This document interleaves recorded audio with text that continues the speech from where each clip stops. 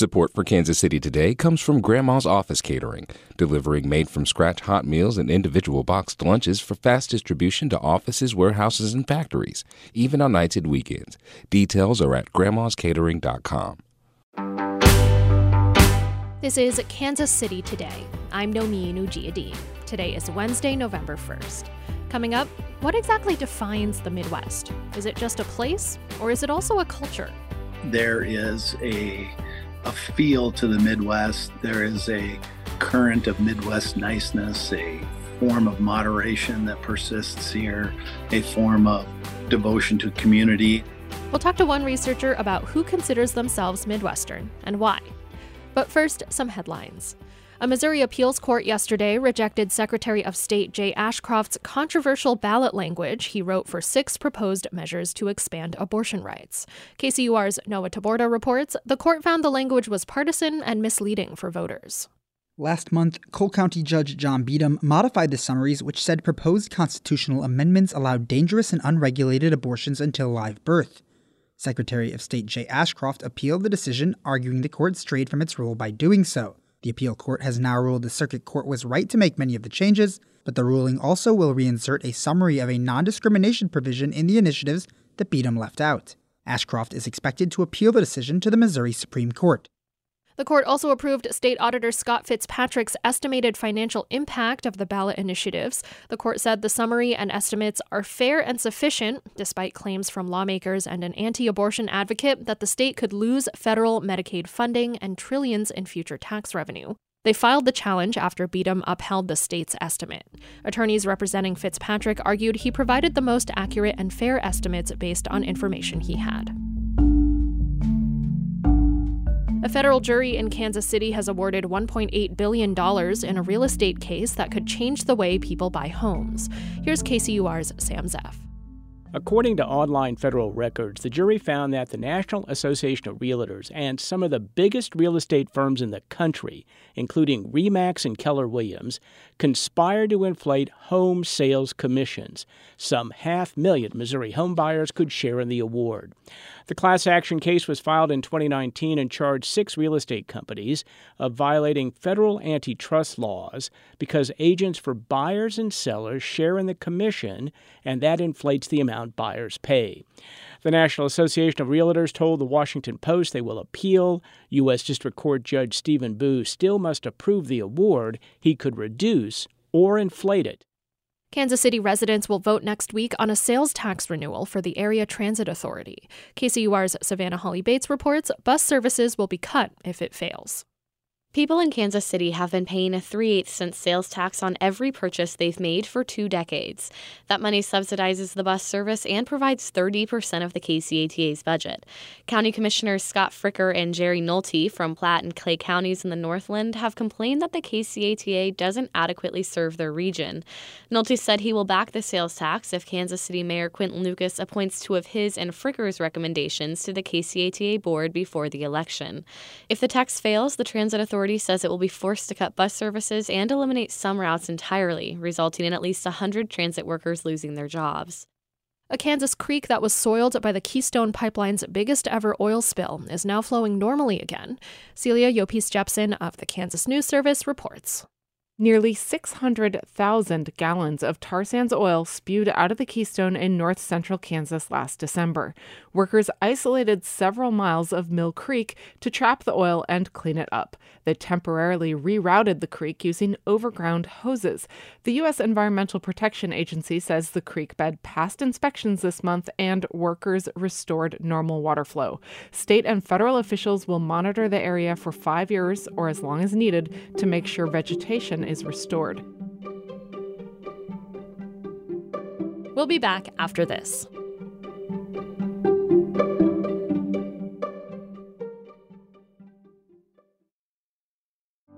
It's Friday night.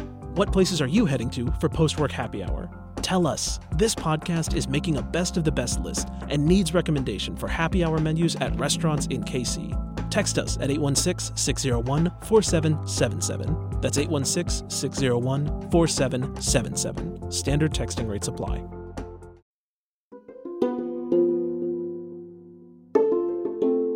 What defines the Midwest? That's a question that the academic journal The Midwest Review set out to answer when it surveyed about 11,000 people in 22 states about whether they consider themselves Midwesterners. And some of the results might be what you expect, with more than 90% of respondents in Kansas, Missouri, Nebraska, and Minnesota saying yes. But some people in Pennsylvania, Arkansas, Idaho, and Kentucky also said they consider themselves Midwesterners.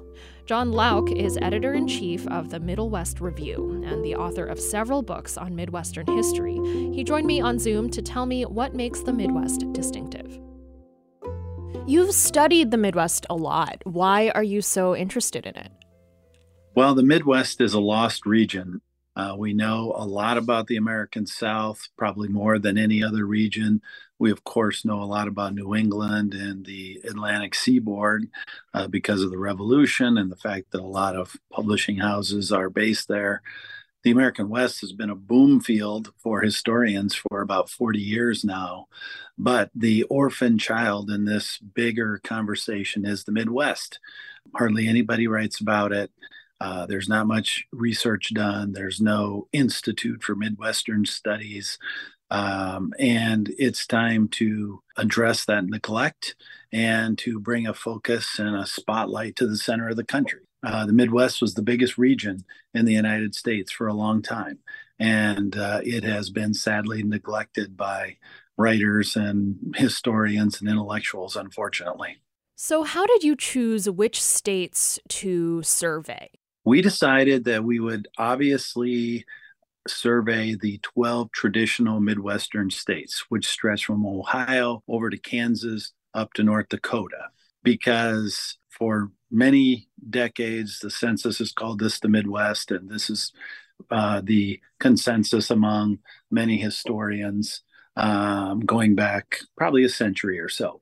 But we didn't want to stop at those 12. We wanted to survey the states around those 12 to see what the drop-off is in terms of people changing their identity to a different region. So, for example, the state of Ohio, obviously 80% of people there see themselves as Midwestern, but if you drop down into Tennessee below Ohio, only about 8% identify as Midwestern. So that just shows the degree of regional differentiation in this country, which in itself is a very important finding because people think that we're still kind of an amorphous national culture, but in a lot of ways, regional culture persists and is still important, and people strongly identify with their region. More than 90% of respondents in states like Kansas, Missouri, Illinois, and Wisconsin said they considered themselves to live in the Midwest. But the survey also included respondents from states like Wyoming, Idaho, and Pennsylvania. And as you said, a minority of them considered themselves Midwestern. Why do you think they responded the way that they did? Is it really showing the boundaries of this region? Well, the conclusion we reached from these results is that there are still very stark boundaries between American regions. And that is particularly true on the eastern edges of the Midwest. I think some people thought Pennsylvania, especially Western Pennsylvania, might somehow identify with the Midwest, but that was not true. And these southern states, like Tennessee and Arkansas, et cetera, which were included in the survey, they definitely did not consider themselves part of the Midwest. Now, the more interesting finding is out west, where we find that the Midwest is a little bit thicker or wider than we expected, meaning it trickles into eastern Wyoming and eastern Montana and eastern Colorado. So the Midwest is a little broader than some people used to think. There used to be a school of thought that beyond the 100th meridian, which is roughly halfway through Kansas, things turn into the high plains west. But that's not how people identify. They identify as Midwesterners there, and that's an important finding. And not everyone who said they live in the Midwest also said they identified as a Midwesterner. What is the difference between those two? Why was there a discrepancy there? I think that's explained by the fact that people move around. For example, let's say you grew up in Texas, but you moved to Des Moines, Iowa for a job. Well, you will say in a poll, yes, I live in the Midwest because I'm living in Iowa, but you won't necessarily say I'm a Midwesterner. You'll probably still identify as a Texan. So in the state of Iowa, 97% of the people who were surveyed said, yes, I live in the Midwest, but only 90% of people said that they were Midwesterners themselves. And I think that's just a matter of migration and employment, people moving around for jobs, et cetera.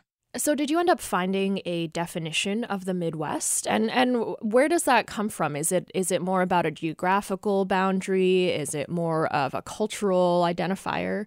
I think it is both. It is clear from these survey results that there are sharp edges to the Midwest, especially in the East and South. But as I said, it's a little more fuzzy in the West. But also, as you know, there is a feel to the Midwest. There is a current of Midwest niceness, a form of moderation that persists here, a form of devotion to community. And I think that's part of the culture of the Midwest. So they go hand in hand. I know one thing that was surprising for me was that so many people in the Dakotas identify as Midwestern, because that's not usually what I think of being down here in Kansas City. I think there's no question that the eastern halves of the Dakotas are Midwestern. This is very farming area oriented territory with small towns. It's like a outpost of Iowa in many ways. But once you cross the Missouri River, it's clearly a different topography. There is a different landscape. There are more ranchers instead of farmers. There's more Indian reservations, more mountains, more high prairie. But that's not how people identify. They identify as Midwesterners. And that is clear throughout the Western Dakotas and into eastern Montana and eastern Wyoming. And even clear out into Idaho, there's about 20% of people who say they're Midwesterners. So I think there is a extensiveness or a kind of Midwestern imperialism stretching west that a lot of people weren't aware of. And I think this is a very important question for geographers and social scientists and researchers to dig into. And you talked a little bit about the cultural and geographic factors that go into being Midwestern. I'm wondering, do you have a personal definition of being Midwestern? Well, I think if you are from the center of the country, the part of the country that has been traditionally oriented toward agriculture, the part of the country that is close to or affiliated with the Big Ten, the part of the country where small towns are still important and community life is still important. I think those are all pillars of Midwestern identity. Now, that has been true historically. In more recent decades, of course, cities are more important. And a lot of people live in cities and suburbs like Kansas City and Omaha and places like that. But they also, not only do they identify with their city, but they tend to identify with their region.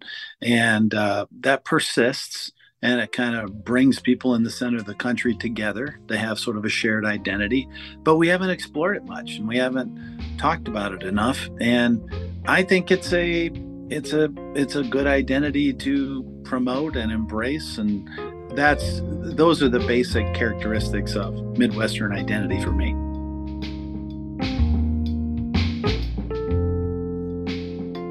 That was John Lauk of the Middle West Review. This is Kansas City Today. I'm Nomi Nujiadi. This podcast is produced by Byron Love, Anna Schmidt, and KCUR Studios. It's edited by Lisa Rodriguez and Gabe Rosenberg. To read more about the Middle West Review's survey of Midwestern states, visit kcur.org, where you can find more local news from Kansas City's NPR station. If you like our show and want to help us grow our audience, please write us a review so we can reach new listeners. Thanks for listening, and I'll see you tomorrow.